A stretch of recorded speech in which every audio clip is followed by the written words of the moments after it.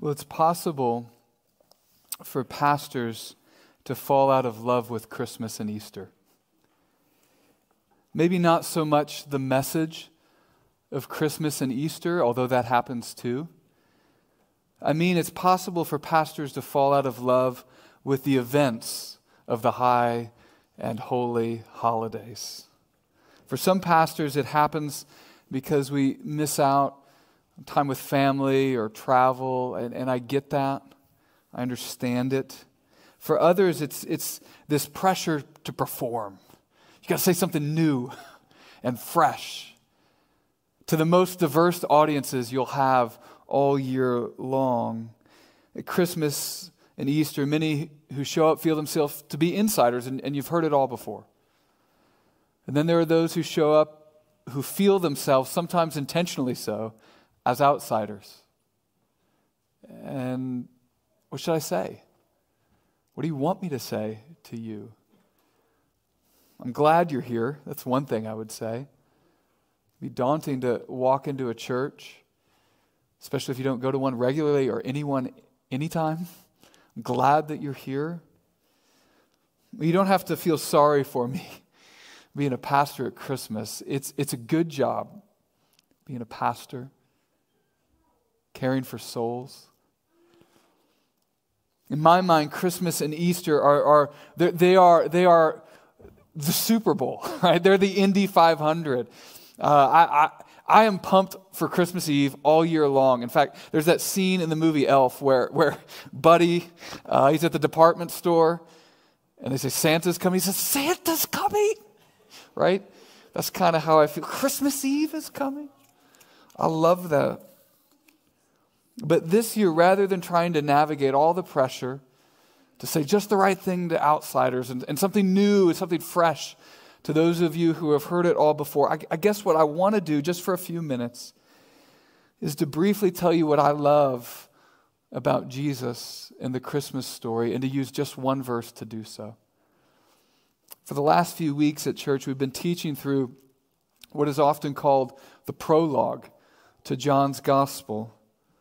Prologue means the beginning, the introduction. It's on page 833. If you have a Bible, you don't have to open it. It's on those Bibles there. And if you want a Bible, you can just take that one tonight if you want one. But the prologue, it sets everything up. Not necessarily resolves everything, but it sets up what's going to happen in the book. The story of Jesus, his life, his death, his resurrection, his followers, his detractors, all of that. And we've saved verse 14 for Christmas Eve. It goes like this. And the Word became flesh and dwelt among us. And we have seen his glory. Glory is of the only Son from the Father, full of grace and truth. And what I want to do just for a few minutes is tell you what I love about four of those phrases. The Word became flesh, dwelt among us, seen his glory, and full of grace and truth. The Word became flesh. John begins his gospel, not necessarily in those verses, but in the verses above it, saying this. In the beginning was the Word, and the Word was with God, and the Word was God. All things were made through him, and without him was not anything made that was made. The point is that the Word, later identified as Jesus, is also God himself, John says. He's the co-creator of everything. And if that's true, if the Word is God himself, and all-powerful and all-present and without beginning and without end, and when he says, let there be light, there's light, and all of that and more, if all of that's true, I would have never expected that the Word would then become flesh. Like that Word to become flesh. How could divinity add humanity to himself? How could the all-powerful become weak and so identify with his people? I love this about Jesus. Consider the next phrase, dwelt among us.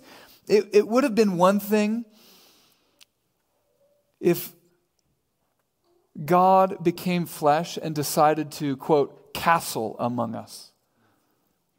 That is, to live in a castle walled off on some hillside with a moat and armed guards.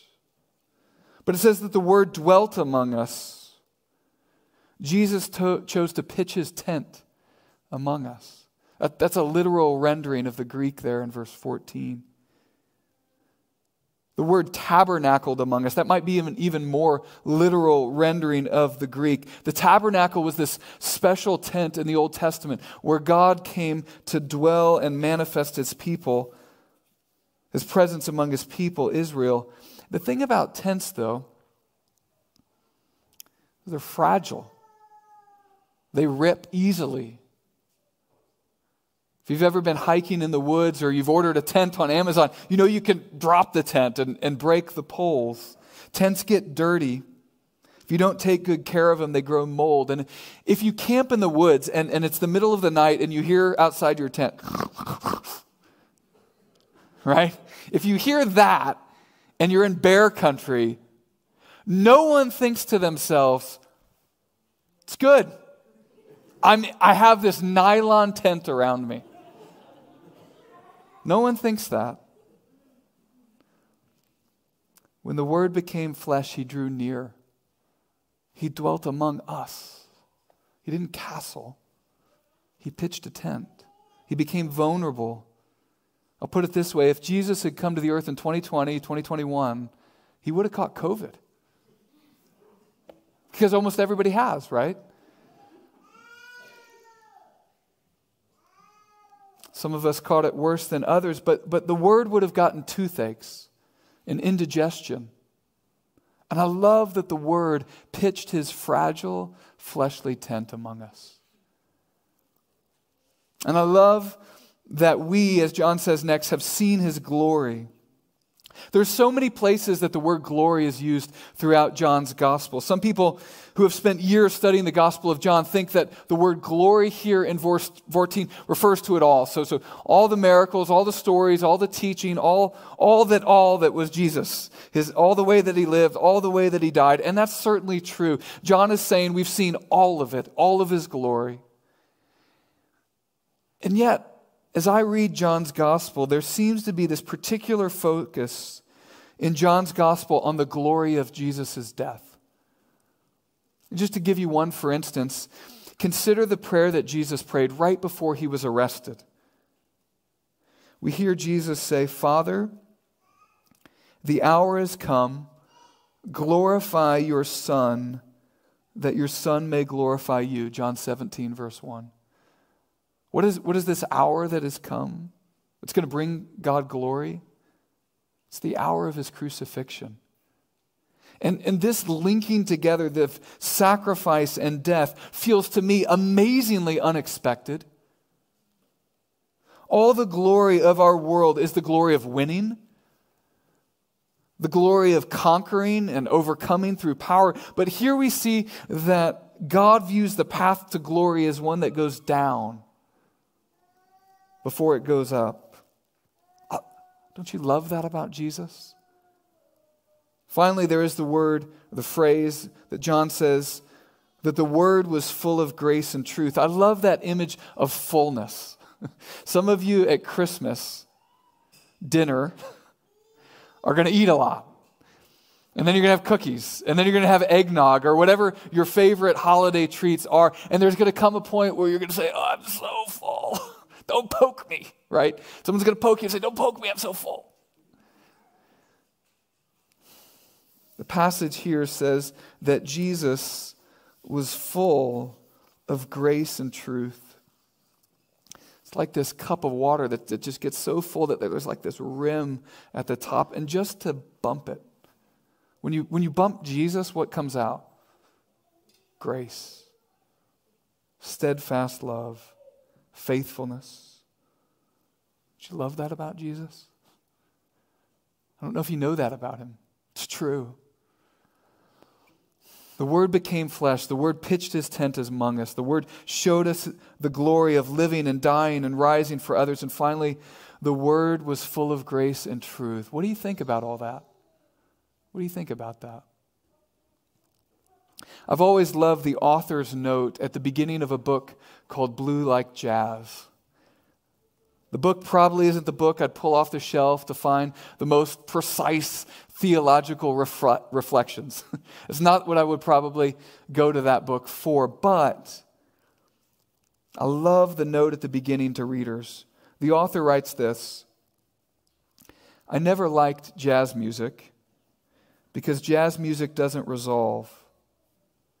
But I was outside a theater in Portland one night when I saw a man playing a saxophone. And he goes on to say more, which I'll read in just a moment. But that's the setup. There's a man, and he's coming home, or he's going about town, and he's minding his own business, indifferent to what's happening around him, but not, however, indifferent to jazz. He doesn't like jazz music, he says. I'll read it again. I never liked jazz music because jazz music doesn't resolve. But I was outside a theater in Portland one night when I saw a man playing a saxophone.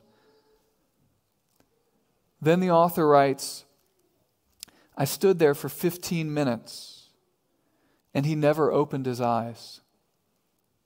After that, I liked jazz music. Sometimes, he writes, you have to watch somebody love something before you can love it yourself. It's as if they are showing you the way. Again, sometimes you have to watch somebody love something before you can love it yourself. It is as if they are showing you the way.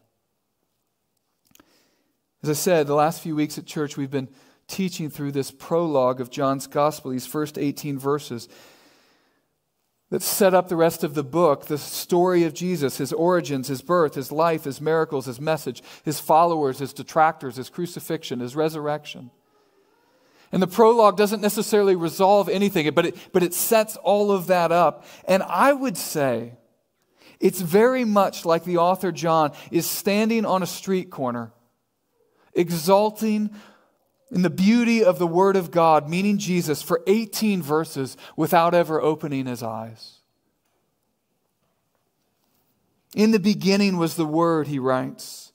The Word was with God, and the Word was God. He, the Word, was in the beginning with God. All things were made through him, and without him was not anything made that was made. In him was life, and the life was the light of men. The light shines in the darkness, and the darkness has not overcome it.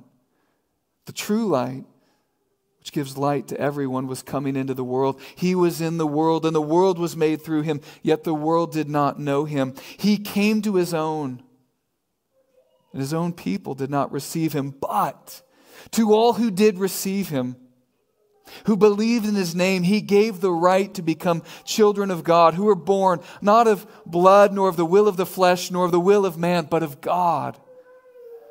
And the Word became flesh and dwelt among us. And we have seen his glory, glories of the only Son from the Father, full of grace and truth. I don't know if you consider yourself more of an outsider or an insider. I don't know if any of that matters tonight. I don't know if you're busy going about your life largely indifferent to Jesus. Or maybe perhaps you've thought about Jesus and you don't like him.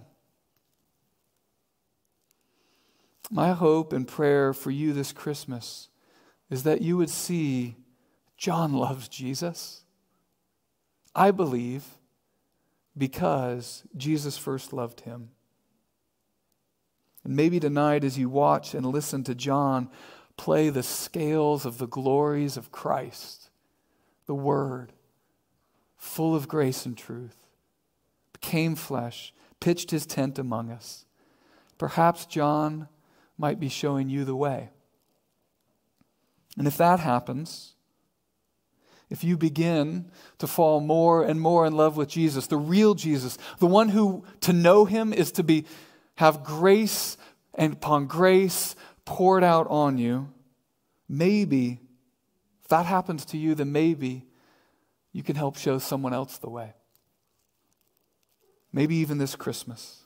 I'm going to pray and invite the worship team to come back up and lead us in what is one of my favorite, not Christmas songs, but songs that fits really well at Christmas. Would you join me in prayer?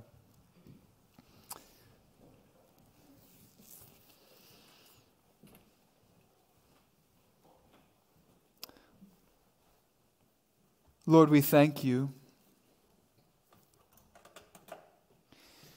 that who you truly are is grace and mercy and joy and light and life. Lord, I pray tonight that through this Christmas service, it would be, as it were, we bumped into you, and you would pour all of that into us. Not because we deserve it, but because you are good. We pray this in Christ's name.